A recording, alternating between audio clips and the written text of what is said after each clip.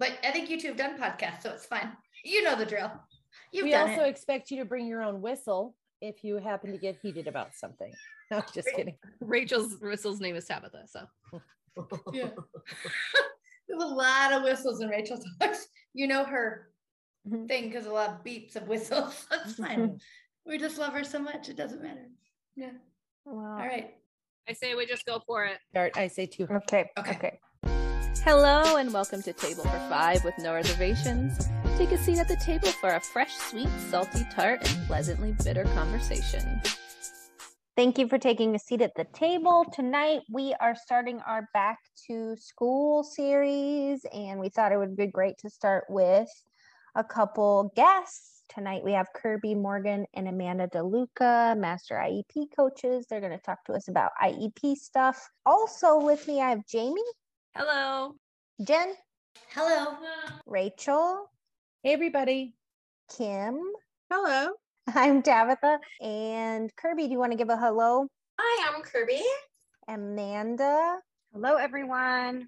So we wanted to do just a quick introduction. If you want to start, Kirby, a little bit about you and what you do and where people can find you. Yep, I'm Kirby Morgan. I am a Master IEP coach, an IEP advocate. I've been working in this field now for about 5 years. I have a blog page called Beyond Autism, Jaden and Jackson's Journey. I also co-created an online community with our other guest, Amanda DeLuca, which is called Mastering Your IEP, which you can find on Patreon. And I'll give you guys the information to put in the show notes. And I also have an advocate page called Kirby Morgan Advocate and Beyond on both Facebook and Instagram, where I kind of exclusively share my advocate information and advocacy stuff. And Amanda, tell us who you are. I'm Amanda DeLuca. I live in Ohio. I am the mom of 2. My oldest son, Jackson, is diagnosed with autism, and that is sort of how I fell into advocacy, because sitting at an IEP table is hard and intimidating, and I knew that I needed to know more, which meant other moms needed to know more. So I became a Master IEP coach, and I serve families nationwide, basically. My day job is I'm a dance studio owner and a dance teacher. I also have a nonprofit organization with Kate Swenson of Finding Cooper's Voice called the More Than Project. And for fun, I blog on the side at Jackson's Journey, Jackson's Voice, which has sort of just become my therapy for me. So I'm on Facebook and Instagram. I do have an advocacy page, but I need to build myself back up to sharing on 9 platforms a day. So we won't worry about that right now. I was just going to say, you guys are busy. What it boils down to is these ladies are doing lots of stuff out in the universe. So we're going to talk kind of back to school, some IEP topics tonight, give some people some tips as we head back to the school year. One thing I wanted to start with is new parents who are sitting down for the very first time. Kids are in kindergarten, or they've changed programs possibly and had to have a new evaluation. That can be a mind melt because there's no guide to what you're supposed to be doing. So you basically go for the evaluation, you sit down at the table, and then most of the time they just write goals for you and you sign it. And you're like, okay, that sounds great. I don't know what I'm doing. What would you say for the parents who are kindergarten bound as we head into like August, setting these goals? What are your tips for them when they sit down the very first time to do their very first IEP to make it less overwhelming? Something that Kirby and I talked about just this weekend is make a list of all of your worries. And that doesn't have to be academic. That can be anything in general. Are you worried that your child is going to elope and run into the street? Are you worried that they are not going to understand who is a familiar person and who is a stranger? List out all of your worries, and then let's turn those into goals and supports and services, because the purpose of the IEP is not just academic. It's to support lifelong learning for our kiddos, to help them gain some independence. So if conversation skills or waiting or potty training, those are all things that we can talk about. List all of your worries. Nothing is too big or too small. And then let's look at how can we get this team to help you working on it, because you are the driving force of your child's IEP. Like you said, Tabitha, you may get a document with all of these suggestions, but truly you as their parent and what you want and know and envision is what should be driving this document. So start with your worries is my Big tip. Where were you 7 years ago? I know. I Right. love That's that. a great tip. That's a great That tip. is fantastic, because you're right. When you come in, the goals are kind of written and you just kind of go, oh, okay. And I know for me, really wasn't about academics. It was keeping her safe, keeping her in the building, all of those kind of things. And I felt sort of going into kindergarten that I was treading this sort of, like, I didn't have the right to ask for her safety. You know, it was a really odd sort of, my first IEP, I had no idea. They just presented it to me and that was it. Sign here, please. Okay. Like, you just don't know. Yeah. Yeah. One thing our coach said this weekend is, you're an adult, you can ask for whatever you want. And I'm like, oh, you're right. Girl. Yeah. But I'm scared to ask for whatever I want. You guys should put that on a t-shirt. That's a great t-shirt slogan. That's a great t-shirt. And I think parents also, I know for myself, going into kindergarten with a daughter with special needs, it was my first rodeo. And I had no idea. And I treaded very lightly. I didn't want to offend anyone. I didn't want to ask for too much. I didn't know. And so I was very scared going into this initial IEP for her kindergarten year, because I just didn't know. I think that's everyone's situation. We don't know. One thing me and Amanda always like to stress to our parents is that you're the member of the IEP team that is never changing. You will get new teachers. You will get new therapists. You will get new admins. You will change schools. But you are going to be at that table every meeting, and you are the expert on your child. So owning your seat, as hard as it is, especially when you walk into a room of professionals around a table, and it's intimidating. It's an intimidating situation. It's so important that you really try to align your goals for at home to the IEP, because our kids aren't going to be successful unless they learn how to learn.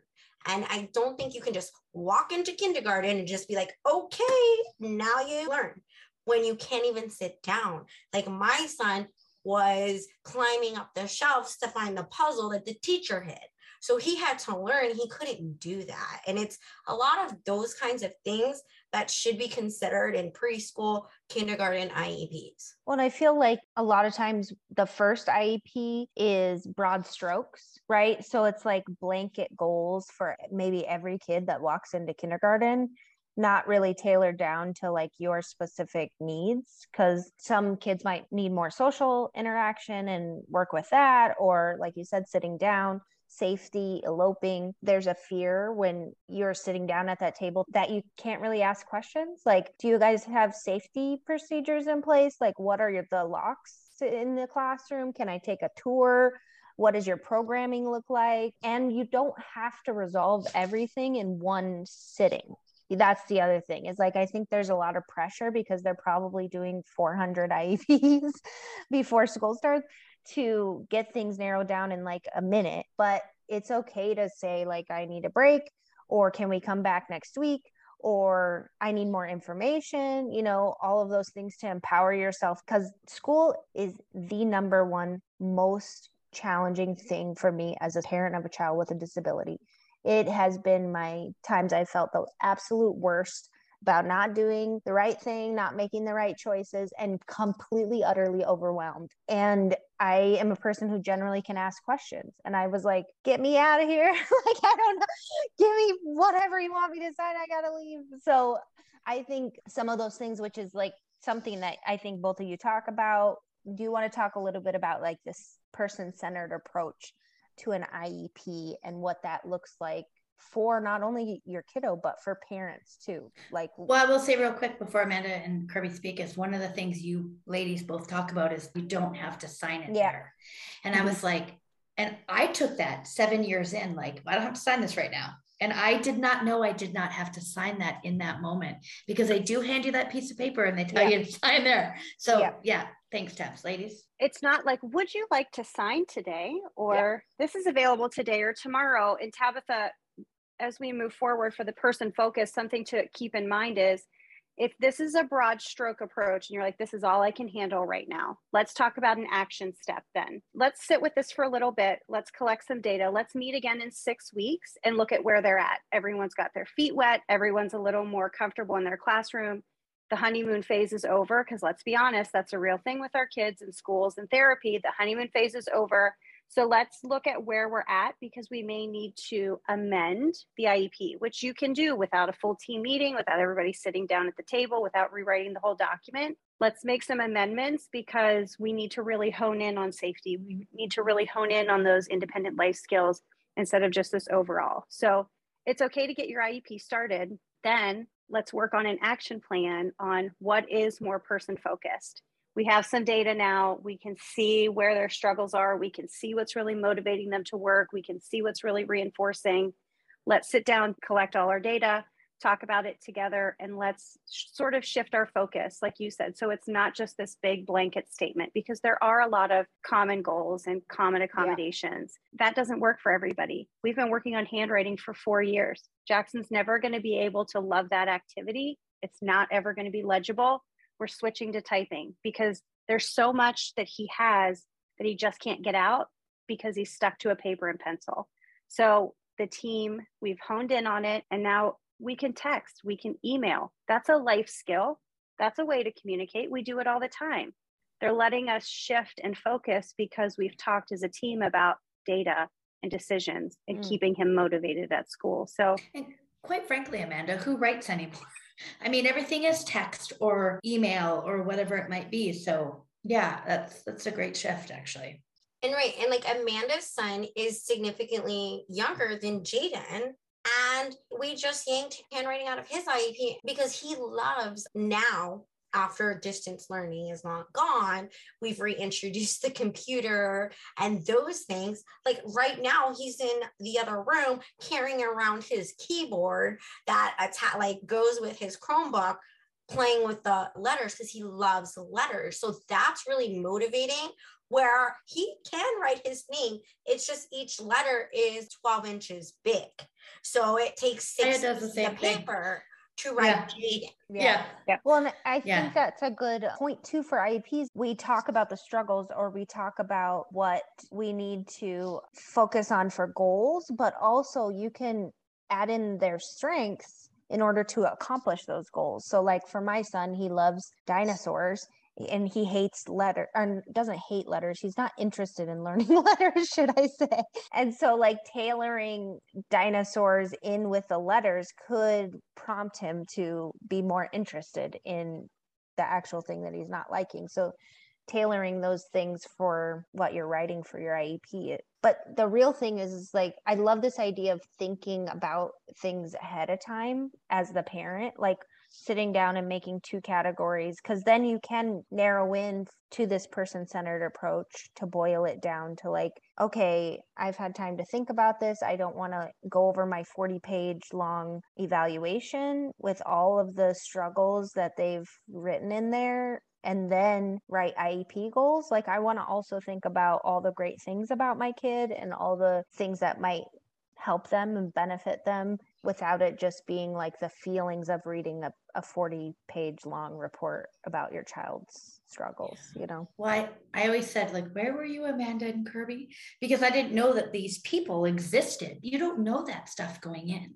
Right. I mean, you are at the mercy of the school and you are at the mercy of your heart and those feelings that you have. I remember distinctly going into the very first IEP. It was an introduction to kindergarten with my special needs daughter, and I was in a room full of special needs parents sobbing, and there was no guidelines for anyone. It was like, here's what you do, here's what you're going to get, and this is what you need to sign. And there was no kind of fluctuation in that initial IEP. And for people that going into this, for our listeners, and we're going to put in where you can find these ladies, I think it is essential to have that backup support, because they know what you can ask for and kind of what you can't, you know, and what's realistic, really. I guess not that you think can't. it comes down to phrasing too. Saying like yes. Celie would really prefer to have a mermaid classroom is different than my kid is only going to take you seriously in regards to these months if there's something to help her focus on them.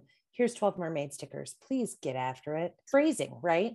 Yeah. Not that you get after it in the IEP. The other thing that I think the girls taught me, Kirby and Amanda, that I value so much is I thought that I knew an IEP was a moving document, like you could adjust the sales and whatever, but that kindergarten IEP where Tab said it just felt so blanket, I felt was our starting off point, and that we could only cross off one of those things when we accomplished it their way, and or we could only have one thing to go in there. Well, neither of those things are true. And we can just shred that blanket like a master IEP would, coach would, and start over. And who knew? Who knew? I mean, I just think it's incredible. We're so used to making amendments out of the gate, like tweak this one little thing and we'll be delighted that you're helping our family, because we only ever get really one tweak at a time. But school is not that. You know, they need to meet her where she is, and frankly, our family and everything else that we have going on, right? Well, Right. and one change at a time isn't practical when our kids change by the minute, by the hour. I mean, my goodness. Yeah. And I think the school districts bank on the fact that a lot of people don't know. You go in, you don't even know what an IEP is. They're telling you, oh, we're going to give her speech once a week. We're going to give her OT this amount of time. Like, you're not realizing, like, you could be like, oh, wait, I don't think that's enough. Like, you don't know, especially in the beginning. And I think that they've really taken advantage, not saying every school system, but I think a lot of them just take advantage of the fact that you don't know. You know, everything is so new and you're so overwhelmed with everything that you're just like, you don't realize. They give you that little paper that tells you what your rights are, but it doesn't really explain what your rights are. It also doesn't tell you that there's a room full of earmuffs in the classroom, or that certain helps are just an ask away. You know, you just don't know. Well, and I think too, to give credit to special ed teachers, this happened with Jesse. His special ed teacher's great, and our meetings always go really well and stuff because me and my husband know all these things thanks to like Amanda and Kirby, and also just we talk a lot. And like we asked for a school tour, and this is like all this happened first during COVID. So it was kind of like a weird time to be asking for this stuff, but we're always on top of things, asking this, communicating. And they're like, you are so on top of it. Other parents aren't like this, blah, blah. And I was like, well, have you ever told those parents that they could ask these things? Because I could have just come in here and just gone with the flow, especially when it came to school tour thing. They're like, oh, no one ever asked for that. And I'm like, well, why don't you offer it then? And then they're like, oh, like they just, I mean, I get it. They're busy and they have so many kids, but sometimes it's just, you can let them know that they can be more involved and know what's going on. Like you said, Jamie, I didn't know that I could ask. I mean, I paid a behavioral interventionist $1,800 to come in and evaluate my daughter for half a day. They were binding her feet to the chair because they didn't want her to interrupt the class. She's freaking autistic. And they said where they sat her was behind the play area that the kids got to break in, and they made Kaya sit in a chair with her feet bound. I'm not exaggerating. I have it in writing. Her feet were bound to the chair. And so it was all of these things. And she's like, you are allowed to demand this does not happen. And I was so scared to ruffle any feathers in kindergarten, because I just didn't know that these people, Kaya was nonverbal. She had not spoken a word yet. And they had my daughter. And I was worried because they had her in their care all day. And I didn't know what I was allowed to ask and what I wasn't allowed to ask. I had no idea what I was, as a parent, entitled to ask for her. Terrifying.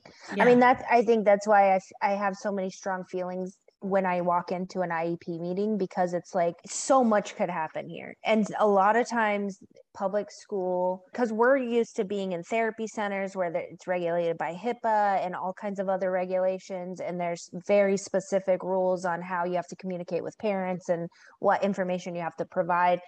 And I think we go from that environment where it's kind of an open door into public school where it's highly regulated on your contact, what you can do. You know, it feels significantly more after COVID that you can't be part of the classroom environment or know what's happening. The details are very narrowed in, unlike, you know, a therapy center or whatever. I wanted to kind of shift from that point to what advice would you give a parent who is heading into this upcoming school year and had a bad experience prior? Because I think that would be very, very hard, and just a fresh start with new teachers, new providers. Well, I can discuss this very personally because last year in April, Jaden had an incident at school after several incidents, and I decided that school was no longer serving his needs and it was no longer the appropriate placement for him.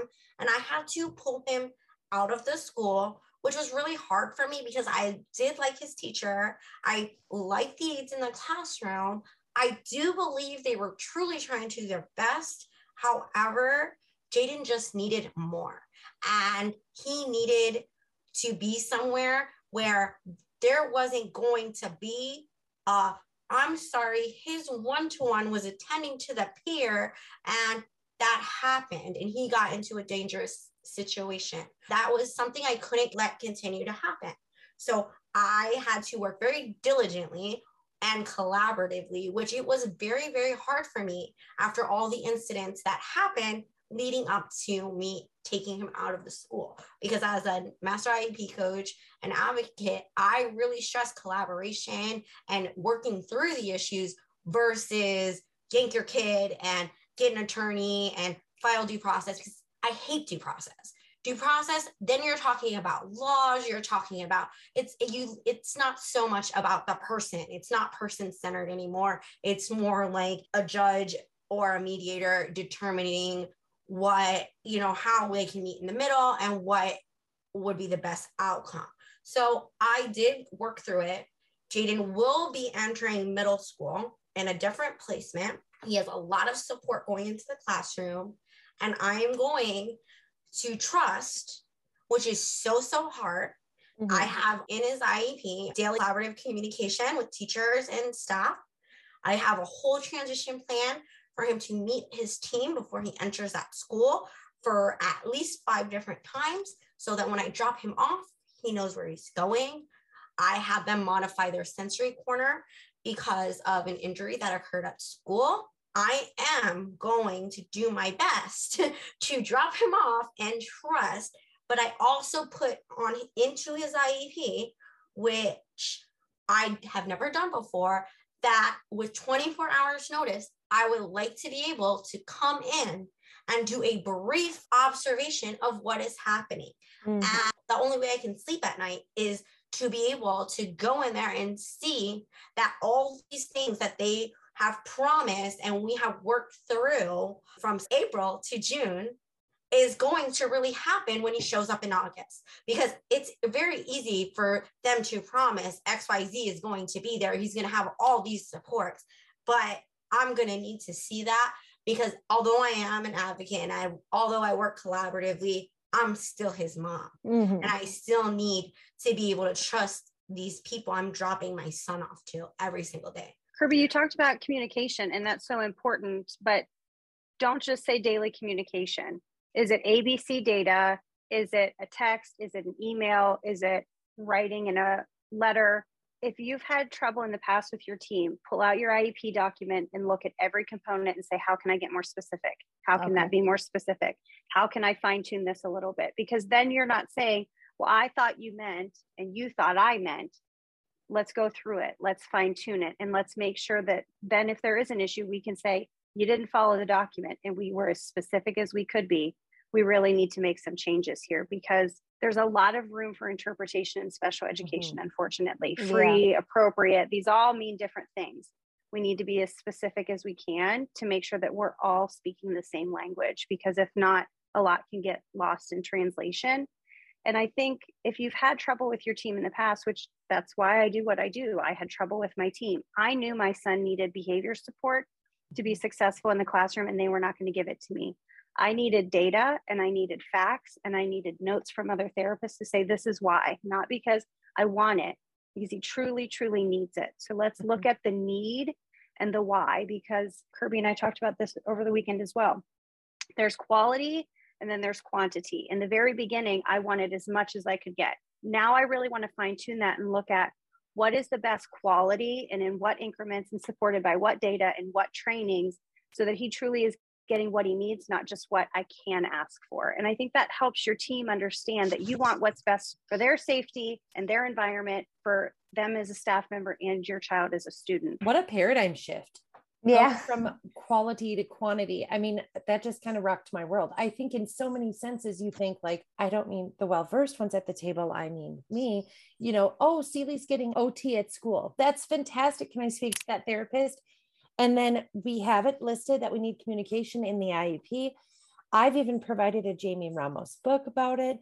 Like, it's supposed to go back and forth. I communicate these things. They're supposed to communicate these things. In the front cover, I have more clear direction. And every day I get the book back and it says good.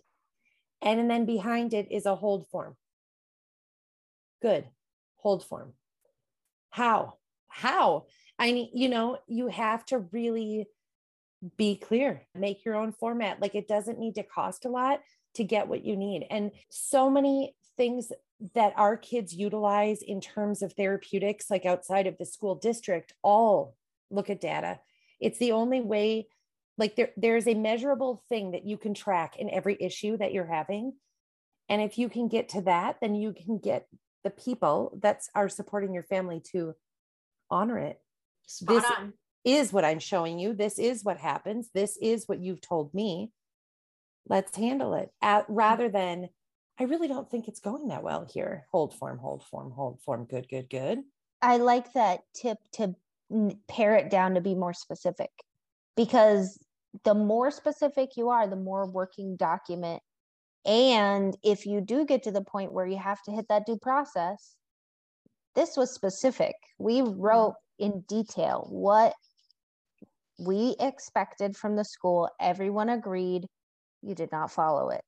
That's it. If it's like a broad strokes, well, we provided sensory input or whatever the broad strokes are. What does that mean? What does that mean to you? You can't really enforce that type of goal as much as something that is more specific. So that's a great tip. I love that.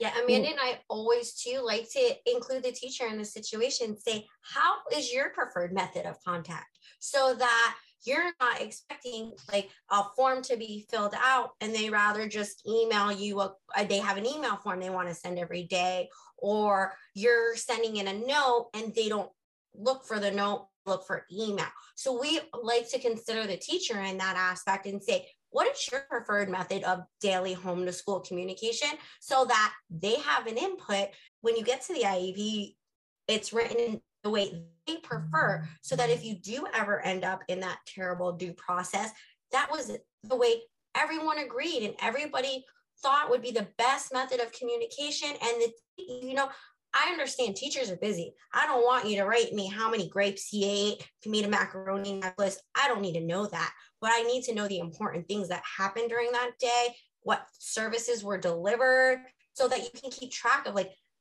if services were missed. Okay, are we making that up? So I think even just including the teacher in that little part of it, it makes the communication not always happen, but at least it gives the teacher some input, so that if they don't do it, you can hold them a little bit more accountable. Like, this is what you said was your preferred method and it's not working.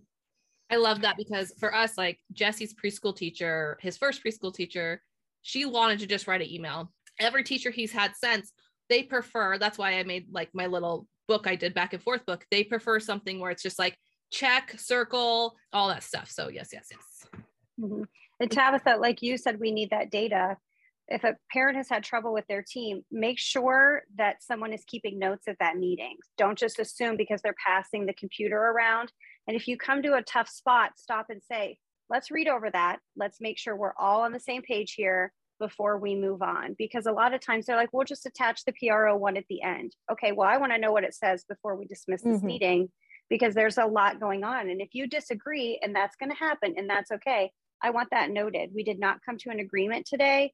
We're going to all take a few days. We're going to collect some data and we're going to come back on Tuesday, the 12th of whatever, not we're just going to come back. So it's a nice way to stop and regroup and pause at the table. Like you said, some people need a break. Then let's read through these notes. Let's make sure everybody's on the same page. It says what we think it says, and then we can move on. So, and I think for parents, it is so hard to sit in an IEP meeting and see in writing all the things your kid cannot do, all of the goals your kids are not meeting. I mean, that is so hard on a parent's heart. And that I did not know you could not sign that paper right then and there. I did not know that I could take a break. I did not know that I could write in things that I feel my child. I mean, I know you can't see me right now when you're listening, but I did not know I could do those things. And so to know that you have the right to say, take a breath, I need to go back and read this. I'm not signing this right now. I'm going to amend it, bring it back. I think for our listeners right now, that is so, so important to hear. And not even just the right, but like,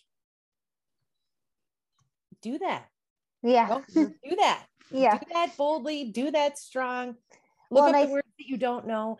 The thing is like, my mind shuts off a skosh when all the acronyms start flying and all the words that I don't know. Like if I don't understand 15 of the words you're saying, lost. I'll probably be sweet and agreeable. Like, yeah, oh, that sounds like you know what you're doing.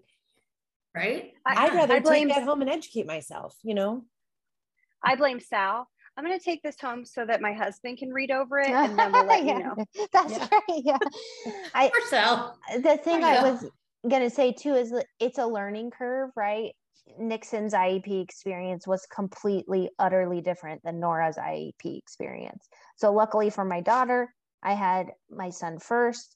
And when I went into that IEP meeting, or the MET evaluation, should I say, her evaluation process was completely different. I was like, here's the deal. We're not going to talk about my daughter in front of her. Talk if we need to come back later, like you can observe her. I don't want her talked about as if she's not in this room. I just went in there guns blazing. I mean, very cordially and polite with a sweet voice. But I have so much sweet voice. I have so much guilt over my son's experience in his evaluation. And I sit in meetings for a profession. I was so angry about that. Now I'm gonna cry. Ugh, dang it. Every parent feels that way. I went to my first son's IEP meeting. My husband's like, you want me to go? I'm like, no, I got this.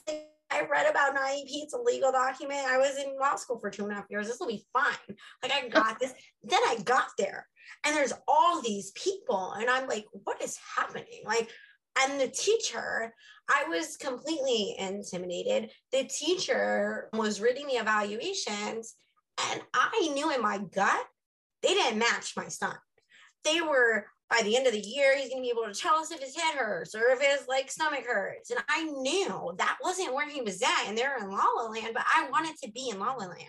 I wanted my son to be able to communicate with me.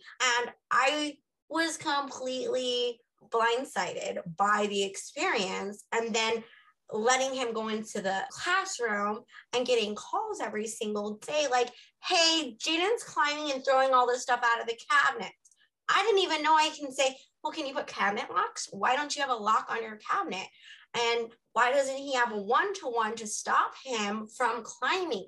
Things that I felt like I should have known. So the reason I do this, I think Amanda too, is because we were those parents that walked in trusting and hoping that what you say is what we're going to get. And you're the professional and you know, without me knowing, I have a voice and I need to speak up because I know my son better than all you people sitting at the table. And he is about to be 11 and go to middle school, which I could start crying now because I'm so not prepared for it, even though I have him in, I think, an impeccable program. And I'm very open-minded and trusting, but I didn't know either. And I think a lot of parents need to give themselves grace because nobody prepares you for this. Yeah. I always tell my husband, well, if nobody tells you, how are you going to know? Well, I think a big thing too is people assume that the school and everybody has your child's best interest, and that's not always the case. And a lot of times it's not the case. I feel like teachers, yes, often do have the child's best interests, but they're not going to speak up always in front of the administration if they know the administration doesn't want them to. And Alyssa, she was very clear cut. There was no question she needed supports. The school could not support her. She was in a level, what would be comparable to a level 3 program, because at that time, there was no way that they could support her, handle her. It was no question. She got everything. I was like, okay, sure, that sounds good, because, you know, they were more able to do that for her. But I have a daughter who has ADHD, and she doesn't have behavior. She doesn't have an intellectual disability, not clear cut. She was diagnosed with ADHD at the end of 3rd grade, and we never got her on an IEP. And it took until 8th grade to get her on a 504 plan. And only because they thought we had an advocate with us, which she wasn't an advocate, but like we were just going to let them think that she was one. So, and at work, and she was literally was like, well, can she go on a 504 plan? And they were like, oh yeah. All I had to do was ask. They never told me I could ask. I mean, I don't know where Amanda was in my life at the time, but my daughter struggled immensely with school, but they were like, it was inconsistent. Her scores below average, but they weren't below average. They always, when they do the flow chart, they're like, nope, she does progress. And it's like, not really.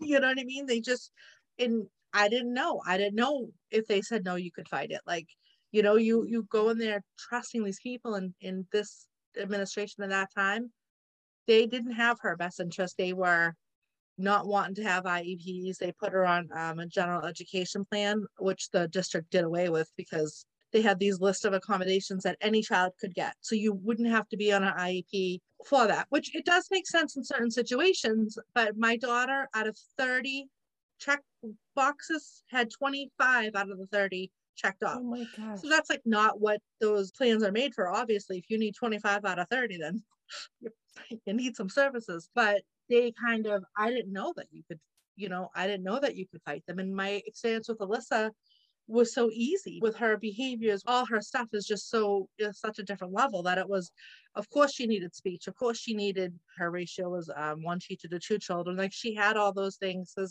That classroom in that program was set up for it. With Lexi, she struggled, and like, I think she just learned to like fake it. So then, you know, they're going, oh, she just doesn't want to do her homework, or she just, and it's like, no, because she's not jumping off the tables. They're not, you know, it was a very hard experience because as a mother, I felt like I was failing her because I thought, we went to an outside psychologist. They had pages of recommendations and they were like, no, she doesn't need these. And I didn't know. Nobody really like opens their wing and lets you be under there to like teach you and guide you the way through. It's not like, oh, hey, kindergarten parents, we're going to pair you with a 3rd grader badass mom and a 5th grader badass dad. And, you know, you guys can teach each other the thing. It's well, they don't want you to know. Isolated, right? The hard part for me comes down so much to budgets and this availability and this like short staffing issue that all of us have to take care of. It's gotten pretty complicated. We right now, Celie's in a foster care placement. She goes to ABA 3 days a week because of staffing, but she's recommended to be there 5. We just moved into a new school district, which in theory could resolve a lot of the things that we had struggled with before, but it's just like starting again. You just feel at the mercy of so much interpretation, so much.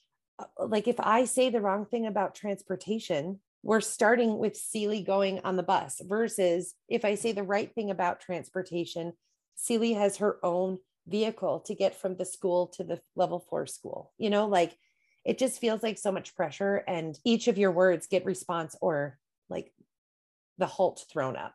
So something, Rachel, that I think is helpful for parents, and Kim, like you said, it feels like they are just cranking these IEPs out because they all fall into these habits, and it's not the policy and it's not data driven and it's not what IDEA says.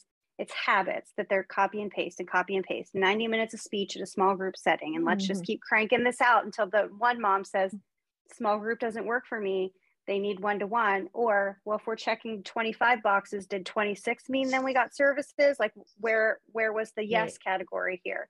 So I think really talking to them and being like, well, let's look at what your policy is. And then they're like, well, she knows what she's talking about. She's the mom. So now we need to put our A game on because she's going to ask us questions and she's going to really dig in because not every parent wants to. I mean, I know students who their school sends the IEP home, the parents sign it and they send it back in an envelope. And I'm like, you trust them that much? Like, I envy your ability to do that because I'm high strung 9 days a week. Me too. So, me too. Welcome to the table. Have we said that yet?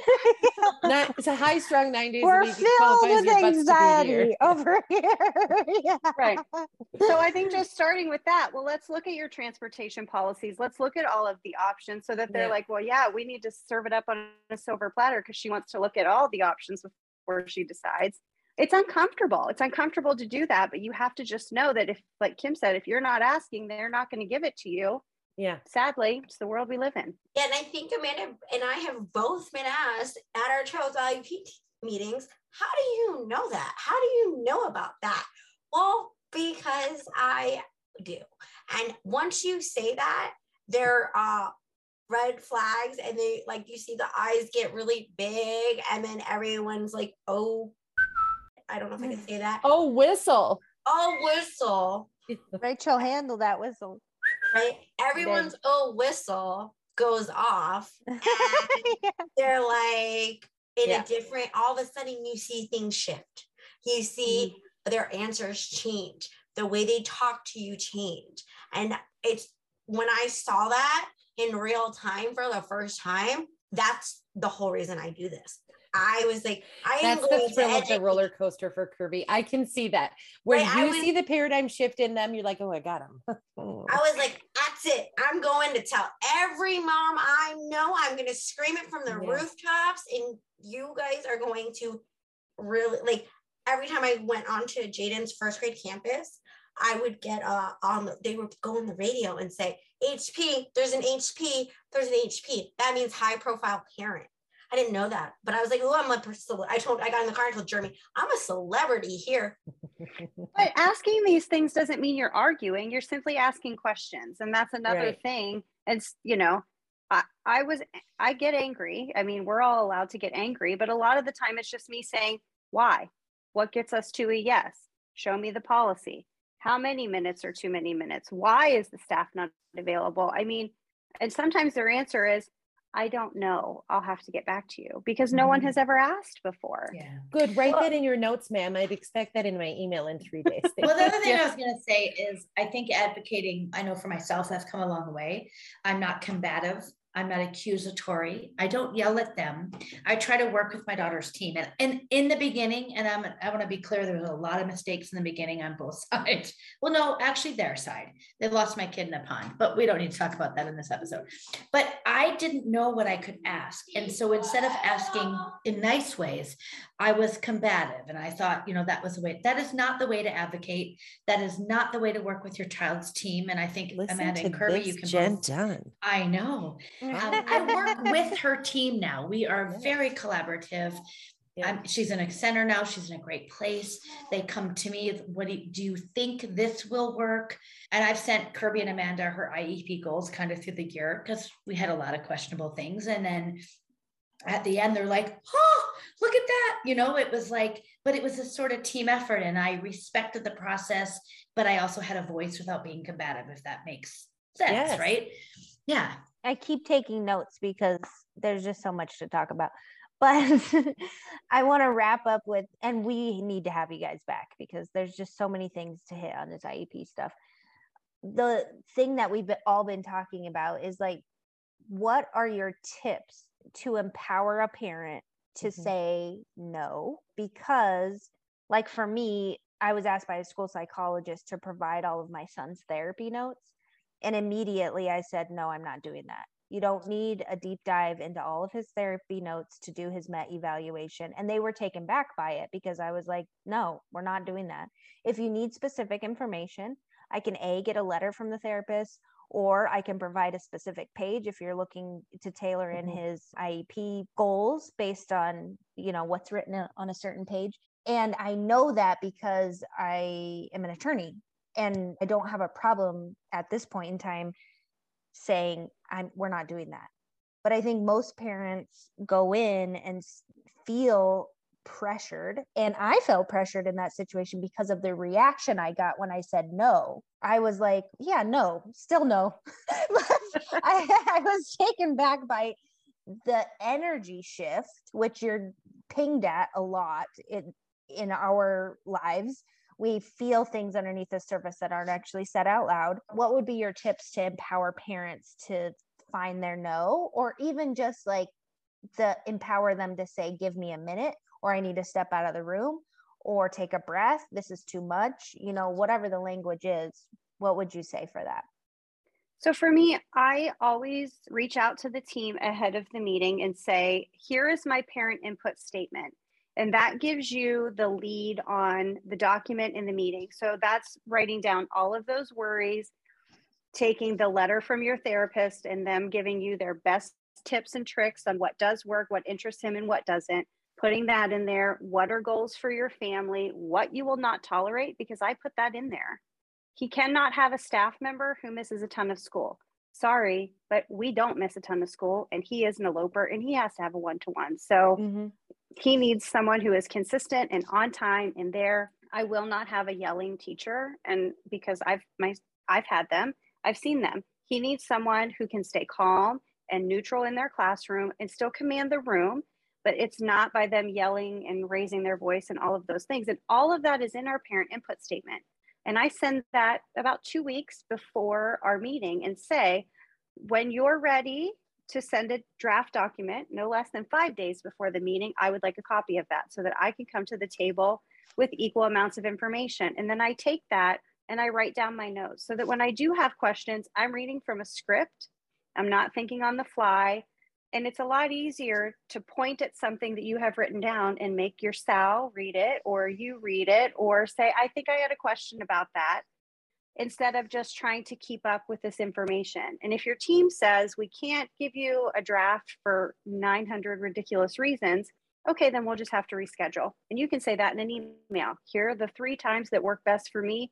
Let me know when you're ready. It does feel like you're not being a team player, but neither are they, because sending a draft is common courtesy, and sending you the same amount of information is required in most states, not all. So you have to take your role at the table seriously, because you are important and you do know your child best. And yes, they're the professionals, but so are you. And your mom gut is never wrong. So if something doesn't feel right, or there's something that's not addressed, talk about that. It can be in an email, it can be in the letter you send to them, or it can be on a piece of paper you slide to somebody else to say at the meeting. I mean, yeah. What about you, Kirby? My advice would be, and this is my favorite little tidbit I give all the time, is own that seat. You are there for a reason. And I know that being at a table with all these professionals, with all these titles, and you're just mom. I'm sorry, but mom has been there since day one. Mom is up in the middle of the night.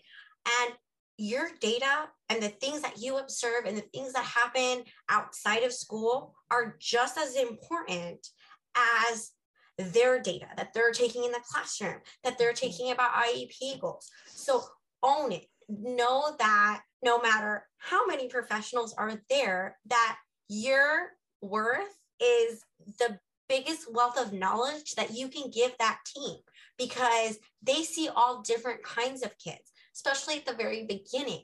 They don't know what's walking in their door. So it's your job as the mom to front load as much as you can. And as Amanda said, we really love parent input statements, and we really stress it's not a dumping ground for your complaints and everything that you don't like, or it's the important, the nitty gritty. Like Amanda said, we always write down those important scripts, like just so that if you're in a meeting and they just told you everything your child cannot do and everything they are behind in and everything that is just gut-wrenching. It's gut-wrenching as a parent sometimes to hear that stuff. At least you have these little snippet notes that you can look down on as a script and just respond. And all parents should know you can bring anybody to the IEP meeting. That means your neighbor, whoever, even if they're just taking notes. And if you need to pass them a note because you're in a moment, you can do that. I was alone at the first IEP meeting because I thought I had no problem. I got this. And then I learned real fast that you need a Jeremy, just like Amanda has a Sal, because when it's my son, I consult with Amanda because I get revved up. And my husband has he rubs my back little tactic, you're getting crazy now. Stop it. But at the same time, a lot of time you feel like you're getting talked down to. And because you don't have some official title behind your name, like SLP, or that applies to the school district, where mom is enough. Mom of this child, you're an expert, and own your seat. I will say that I got very fortunate. Kaya's SLP sat in on my second IEP meeting because I got railroaded, and she really went out of her bounds to stand up for me. But Kaya's occupational therapist, who we've worked with we interviewed Chelsea on a podcast. She knows Kaya inside and out. She did a get to know Kaya binder, and she let them know when she's doing this vocal stim, this is why. When she's doing this sound, this is why. When she's doing this. And she literally handed them a gift of, here is Kaya done. You need to understand that when she's in this state or this state. So that is kind of ties into exactly what both of you said. I had that backup person. I'm still looking for a husband. So remember, table4five@gmail.com. Yes. we're still accepting entries. But I had her SLP and her. I don't know if we want to say entries. Do you want to say entries? No, probably not entries. Yeah, that's not good because we don't need to faux shizzle this. And that's for a whole other podcast. That will come out later. On the table. Another podcast. My dating catastrophes. But it was literally a binder that Chelsea gave her new team to get to know Kaya. Mm-hmm. And I was like, thank you. Because it just really kind of jump-started them to understand all of the things that could be happening and why I love that too, that binder, because it not only brought the struggle, but it brought the solution. And that's what I try and bring when I'm meeting with a team member. I feel like, hey girl, my Hellcat's gonna run this place if you don't blah, blah, blah. And like, you have to let people know. And like, Mr. Principal, you might want to put a cup on, Mr. Principal. Like we're aggressive. Well, and railroad is such a good word that Jen just used, because it's literally, I think, what can happen when you're by yourself, because they will just keep going over and over to get what they want. And then you're kind of like sitting there. They're not there for you. They have their own agenda. And I know that sounds harsh and it sounds terrible, but like, they have a job. This person is the liaison for the school. Her job is to save the school money. Her job is not to support your child. The teachers work under these people, so they will go to bat for your child, but only to a certain point. So it is, you can literally get railroaded over. Like, this happened to us where they tried to bring Alyssa back into the district at age 18 after she had been in level 3 since she was 3 years old. And it wasn't an appropriate setting for her. And I knew that. And they kept literally railroading me. They were like, oh, she's got to come back to the school district, and they had a general ed classroom, which isn't appropriate for her. Like, she's nonverbal. Like, these kids they're doing schoolwork. She doesn't do schoolwork. Like, she can't sit there and silently read. I was like, well, how do they do the cafeteria? They go to the cafeteria independently. I'm like, absolutely not. A high school cafeteria? No way. And the teacher actually did stick up for, I think she was sticking up for herself, because she knew that Alyssa would be a hard fit in her classroom. She didn't belong in there. And they were like, well, we can give her an aid. Why would you give her an aid when she has everything she needs where she is now? And only really my anxiety and fear of her being somewhere that is what got me to speak up. I left this meeting crying because I was like, they're not going to let me do it. I didn't know that I could just say no. I did not have that knowledge that I had that power. We stopped on the way home. I was going back to work and my husband's like, let's just go grab something to eat. And as we walk into the sub shop, I see 2 special needs girls. And I was like, wow, they look familiar. And I'm like, I think they were in that classroom, because we did get to go and see the classroom, and they were by themselves. And then I saw the teacher come in 10 minutes later. She had gone to the grocery store that was in the same plaza, and these 2 girls were alone in the sub shop. Hell no. No. I go, this now, you put me in a different mode, because there's no way, just the fact that could happen without me knowing, it is saying that it's inappropriate for her. And I called them up and I was like, there's no way. And they said, oh, I don't care who they had permission from. That's putting those children in a vulnerable situation. It's a very busy, it's like a plaza, like a sub shop, a CVS, a Stop and Shop. Like, they could come out. There's just no way that that's not appropriate for Alyssa. I had her fight them for 2 years. And finally, one person said to me, she pulled me aside. She was from the developmental disability. She came into the meeting because of the fact that Alyssa would be transitioning. And she was like, you can say no. And I was like, well, why are you, in 2 years I've been fighting with these people and nobody told me that I could say no? Like, I'm saying no. It's no. But people don't know that. And they make you feel like you can't say no. They were pushing so hard, they want her back in the district because it would save them a lot of money if she was in the district. But it wasn't an appropriate placement for her. It's just really hard to wrap your head around the fact that people are not doing what's in the best interest for your child. I feel like you feel like they are. It seems like they are sometimes, but they're not always doing that. It's such a scary world, Kim. I totally hear you. And the teachers, they are only able to do what they can. I had Jaden's teacher. One day I was picking him up and she had a sticky note. I didn't know what she was passing me. I know she's giving me illegal contraband. I had no idea, but she put a sticky note in my hand and passed him on to me and was like, Google that. It said Google and the name of the assessment I needed for him to get a one-on-one, and because her hands were tied and she needed that support in the classroom. And it was like, she was the one that was like propelling me to obviously do this. It was amazing because she left that year, and I could tell she left because her hands were cuffed. And it's sad, but there are so many different layers of special education, from funding to state money, where Jaden is valuable. Why? Because California has a really great program called Medi-Cal, and they pay the schools a lot of money. So Jaden to them is valuable. So we are doing our last option, doing at the school before we move to a non-public school due to his incidents.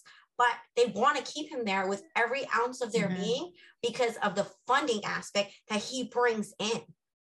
Yeah. And everyone needs a Kirby and Amanda, which we're going to link all of their stuff to. Thank you guys. Yes, thank you for joining us. I'm part of their Patreon. Thank you. Yes, that. It's wonderful. The tips you guys put in there, I love it.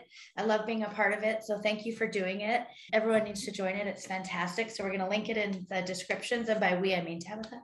And things that Kirby and Amanda can help you with. If you need someone to advocate for you, they can help you through that process. If you want just general information, join their Patreon, and they have tips and they do videos and all kinds of stuff.